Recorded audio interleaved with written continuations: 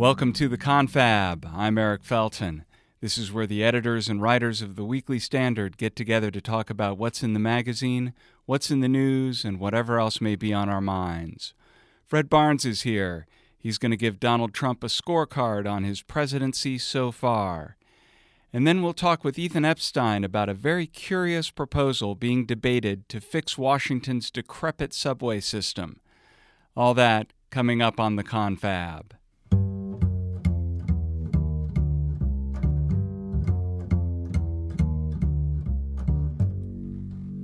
We get the Confab rolling with Mr. Fred Barnes, executive editor of the Weekly Standard. Fred, how are you doing? I'm ready to roll. Excellent. Now, as regular listeners to the Confab will know, you are a notably fair-minded observer of the Trump presidency, willing to praise where praise is due, willing to criticize when criticizing is warranted. Well, I aim for that. I'm not never Trump, and I'm not pro-Trump. So I do fit in there, but it's a pretty big field. So you, in the new issue of the Weekly Standard, you set out to judge the Trump presidency so far, and you do it in a particular way. What's your methodology? Well, it's not to look at the polls. It's not to look at the at anything like that. It's not to look at the approval ratings or how the president has done. President Trump has done in legislation that he got passed and so on. There are a number of ways that are commonly done. I'm going to take the Fred Greenstein route. Now, most people have probably not heard of Fred Greenstein, a now professor of emeritus at Princeton, who came up with something else. He said, look, let's take these traits of a president that are important for his performance in the White House and see how he's done on those. And there's 6 of them, and I looked at those. Let's work our way through them. Okay. The first of the 6 is how well the president communicates to the public. How is Trump as a public communicator? He's pretty good at that. He doesn't make arguments well where you say, here's what I want to do, and here's why I want to do it, and here's how we're going to get there. He generally sort of screams at people. And let's fly with the tweets. And yes, and he'll, we know more about what President Trump is actually thinking than any president in my memory. That goes back to Richard Nixon anyway. And that is remarkable. And there are pluses and minuses to that, obviously. What would be the pluses to a president's mind being so exposed? Well, he can get away with saying things that other presidents cannot. I mean, he makes no effort to be genteel or actually presidential, but he tells you what he thinks. So we know where he's coming from. We know when he changes his mind, which is frequently, and there's a value in that. The bad side is he can be confusing, he can be harsh, he can be mean-spirited, he can be egotistical and so on, and we see all that too. We probably get a better picture of what goes on in a president's brain with this President Trump, than anyone I know of, at least in my lifetime. Listening back to some of those LBJ and Nixon tapes. Yeah, but even those aren't quite as revealing and as broadly based as the Trump one. So I think all in all, even though he gets himself in some trouble by being so talkative, he is a dominant president because of that. He's the news every day, and so I judge these things by pass and fail, and I give him a pass on that. So public communicator, pass. How about organizational capacity, the second parameter? Why are you smiling? He just doesn't have any organization ability at all. Which is astonishing given that the man has run a multinational corporation. Well, he does have people who work for him, and it's a much smaller operation when it's a mere multinational company. When you're doing the White House, you're involving the whole world. And do people leak all the time when you're in business? No, but they leak at the White House. They have rivalries at the White House. We have all these things. It's been I think the word chaos has been used about the White House. I use the phrase helter-skelter. But in any case, the good news is that when John Kelly, the retired general, came in, he really cracked down. He got rid of one of the key things was to get rid of Steve Bannon, who was the leaker and rivalry starter in chief, and that helped and really put some organizational discipline. But there was one exception, and that's the tweets. And I mean, maybe Kelly took the right note, saying, "Look, this is the president. He was elected. If he wants to make these statements in tweets, I'm not really the one who should stop him from his constitutional role." And sure enough, he hasn't stopped that. But so while there's a lot of discipline at the White House that wasn't there before, organizationally, mainly because of the tweets and the president's loose lips. It's not, you wouldn't give him any credit for organizational capacity. All right, so organizational capacity, fail. All right, political skill.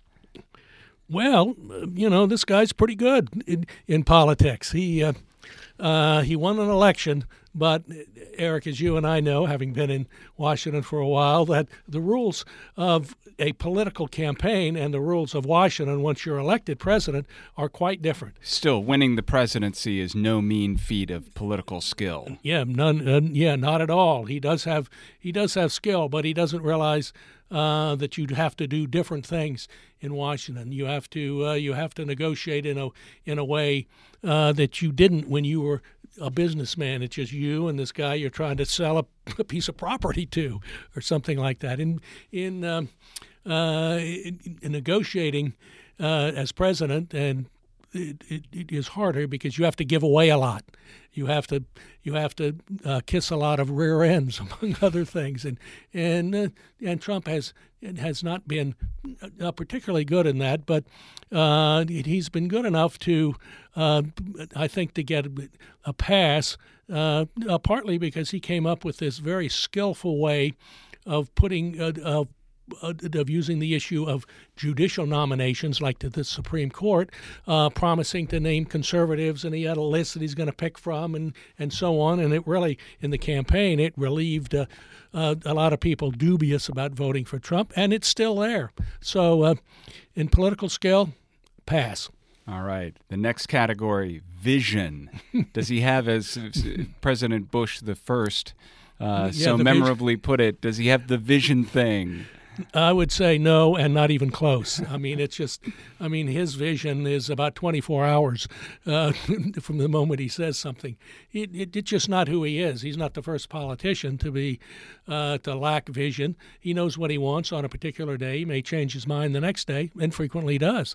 One of the things he's done recently was during back when he was putting together his first tax cut bill a year ago, when the campaign was still going on, he was obsessed with the notion of we will not cut taxes for the rich. We won't, their top rate that they pay on their income, we're not going to have that. Well, he got back from Asia a couple days ago, and what was he saying? Hey, why is the top rate on my bill so high? It ought to be 35%. This after insisting that it be 39.6. That does not show vision. So pass or fail? Fail. Big time. All right, so we have 2 passes and 2 fails. So far, we're even. We could end up even if the 6 are split 3 and 3, but we're to the 5th of the 6 categories now, and the 5th category is cognitive style. Yeah, well, that's a hard one. It doesn't sound promising. It does, and it's not. I mean, this is how do you assess, consume, and take advantage of all the information. Fred Greenstein, in his book, where he came up with these 6 qualities, said a Niagara of advice and drinking from the fire hose of information. Yeah, really. And I think President Trump does really not do very well in this. He's one, I think he just ignores a lot of the advice he gets, and 2, he's not a reader. It helps to be a reader. And not just reading memos, but actually reading books and advice and so on. There are lots of things that can help you.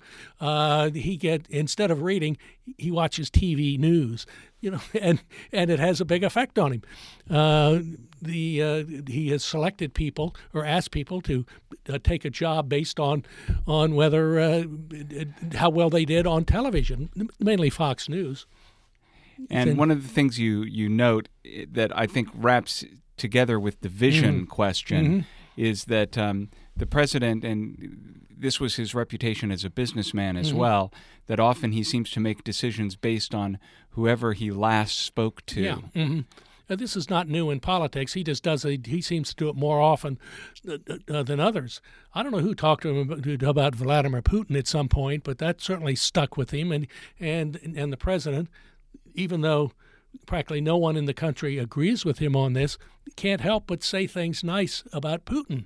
He seems to have sympathy with Putin. When Putin says, "Oh, gee, we certainly did nothing to mess up the American presidential election," Trump sympathetically reports that this is the Putin view. He doesn't say he agrees with it, but he vouches for the sincerity of the statement. Indeed, this guy really thinks this, and it doesn't help him. That's on this. His cognitive style, a definite fail. All right, so we have 3 fails, 2 passes, one last chance to break even, at least, for the president. And the, the last one, emotional intelligence. There have been a number of presidents who did not have it. Fred Greenstein describes it as keeping one's emotions under control and using them for what at least Greenstein calls constructive purposes. Do we believe that when the president wakes up in the morning and starts to tweet that he has his emotions under control?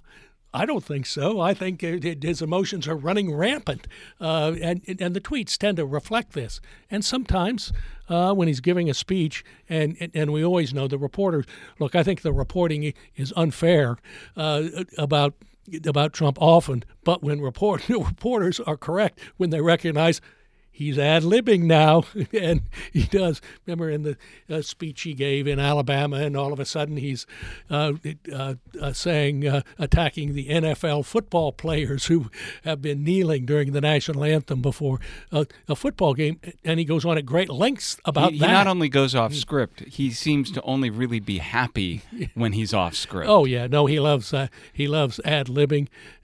He doesn't read a speech particularly well. Sometimes with him he'll go from, you'll have one teleprompter to your right and one to your left. And sometimes if you're not good at using it, it'll look like you're watching a tennis match, going back and forth. And he sometimes does. But just on the basis of what he says, when he ad-libs, when he tweets, things you hear about, reporters find out about that have happened in conversations at the White House, you can tell his emotions are raging frequently and not under control, though he's done a little bit better with John Kelly, a former 4-star general, as his chief of staff. But, there's only so much an ex-Marine can do, even with Donald Trump. So clearly, emotional intelligence, he's failed in that, and other presidents have too. I mean, Bill Clinton, 3 a.m., he's calling some woman. It comes out on these 6 things, 4-2. And so what does the 4-2 fail mean for his presidency as a whole? Well, it means there's a lot of room for improvement. But there's a problem involved with improvement. That would mean the president would have to change. He'd have to probably not tweet anymore. I've defended him on tweeting, but you sound significantly anti-tweet these days, Fred. I am. I'll have to say I've flipped on that. I've just, I think it damaged some of these tweets. They damage Trump. They damage his party. They damage the country.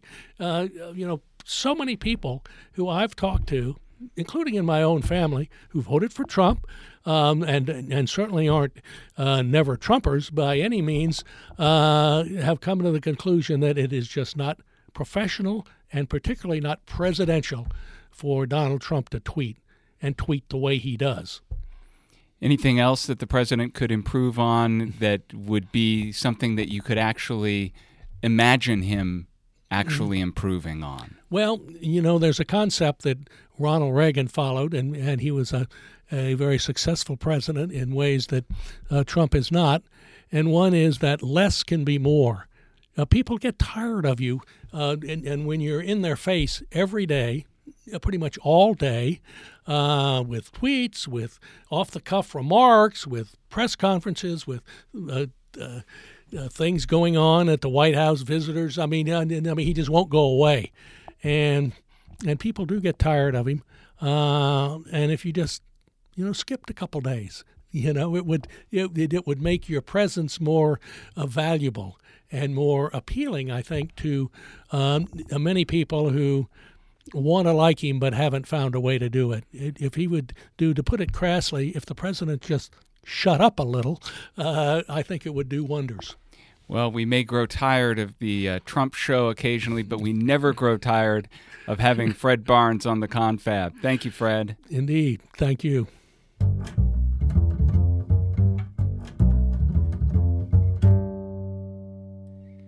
Now we welcome to the Confab Mr. Ethan Epstein, Associate Editor of the Weekly Standard. Ethan, how are you doing? I'm fine. How are you? Fine, thank you. You've been writing about the Washington metro system and some legislative efforts here. Let's start by noting that in the 1970s, when the metro system was completed, that it was a rather bold and graceful modernist statement, well executed, well conceived, and it has managed in 40 years to become a decrepit illustration of what happens with government entities, which is an entity captured by the unions working at the subway system, the metro system, and became a vehicle for enriching the unions as opposed to getting people where they need to go. I'm nodding vigorously. I don't know if our podcast audience can see it. No, it's a complete object lesson in that, and it's also, at a more fundamental level, an object lesson in what happens when you do no maintenance for 40 years. Well, how can you afford to do maintenance when you're paying overtime to union workers doing nothing? Precisely. I mean, so this is why we find ourselves in this problem where the metro is in fact lavishly funded. It's just that the actual system is not lavishly funded. It's the humans sitting in the stations that are lavishly funded. And so now we have a broken down system that is so bankrupt that they have to curtail the running of trains even when it's playoff season for baseball. Right. Yeah, I mean, that was actually a perfect example of how the system has sort of fallen into squalor. The only way that we were going to be able to move people in and out of the playoff baseball was if private businesses stepped up and paid for it. I mean, I don't think there's a sadder example of the sort of pathetic state that supposedly public transit had fallen into than that. And, what is public transit for other than commuter riding, if not to provide a way for people to travel into town and out of town and around town late at night after they've been to bars so they aren't driving? Yep, absolutely. It's a natural argument for a system, and yet now the system closes early most nights. Yeah, no, that's exactly right. I mean, it's failing at really what it should be thriving at, which especially now that Washington has become sort of a hip bar and restaurant destination. I mean, when the metro actually started in the 1970s, there probably would have been more of a case for it shutting down at 8 p.m. or 9 p.m. All of Washington was asleep by then. They then. wanted to get, and people rightly wanted to get out before it turned into Dodge City down on K Street. But now that people are able to, spend nights and spend time and spend money in Washington, the deterioration of the system is particularly galling. Now you're writing in the website weeklystandard.com about a peculiar legislative effort to deal with the problems of the metro in D.C. Yeah, I mean, I would call it a legislative effort to undermine the metro even more. So the D.C. City Council is considering... An august body. Famously so.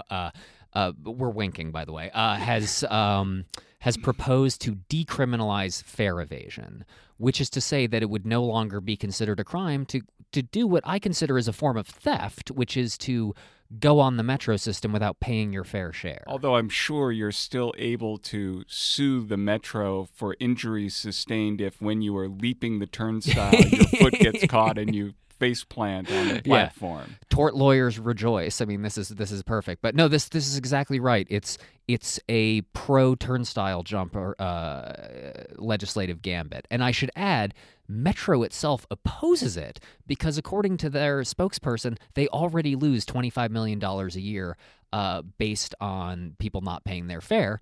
And by the way, the system also just asked for an extra $28 million this year just to keep the system afloat. So it's pretty galling at this moment.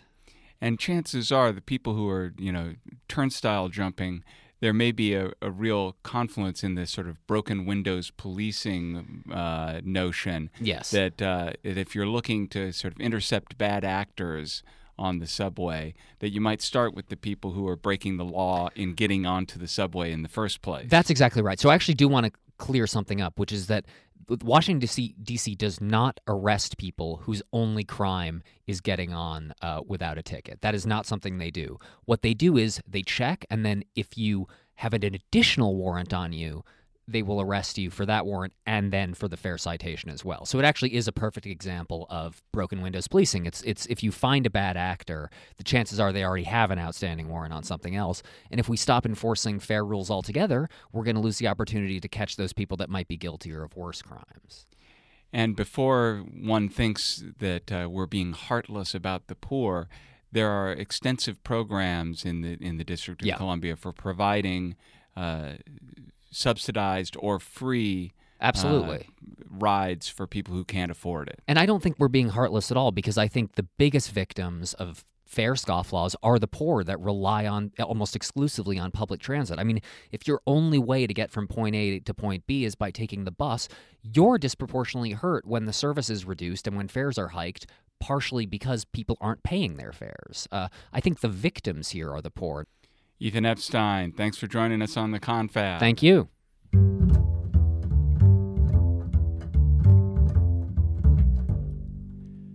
That's it for the Confab this week. Be sure to tune in to the Confab every week. Just go to iTunes or Google Play for a free subscription, or go to our website, weeklystandard.com.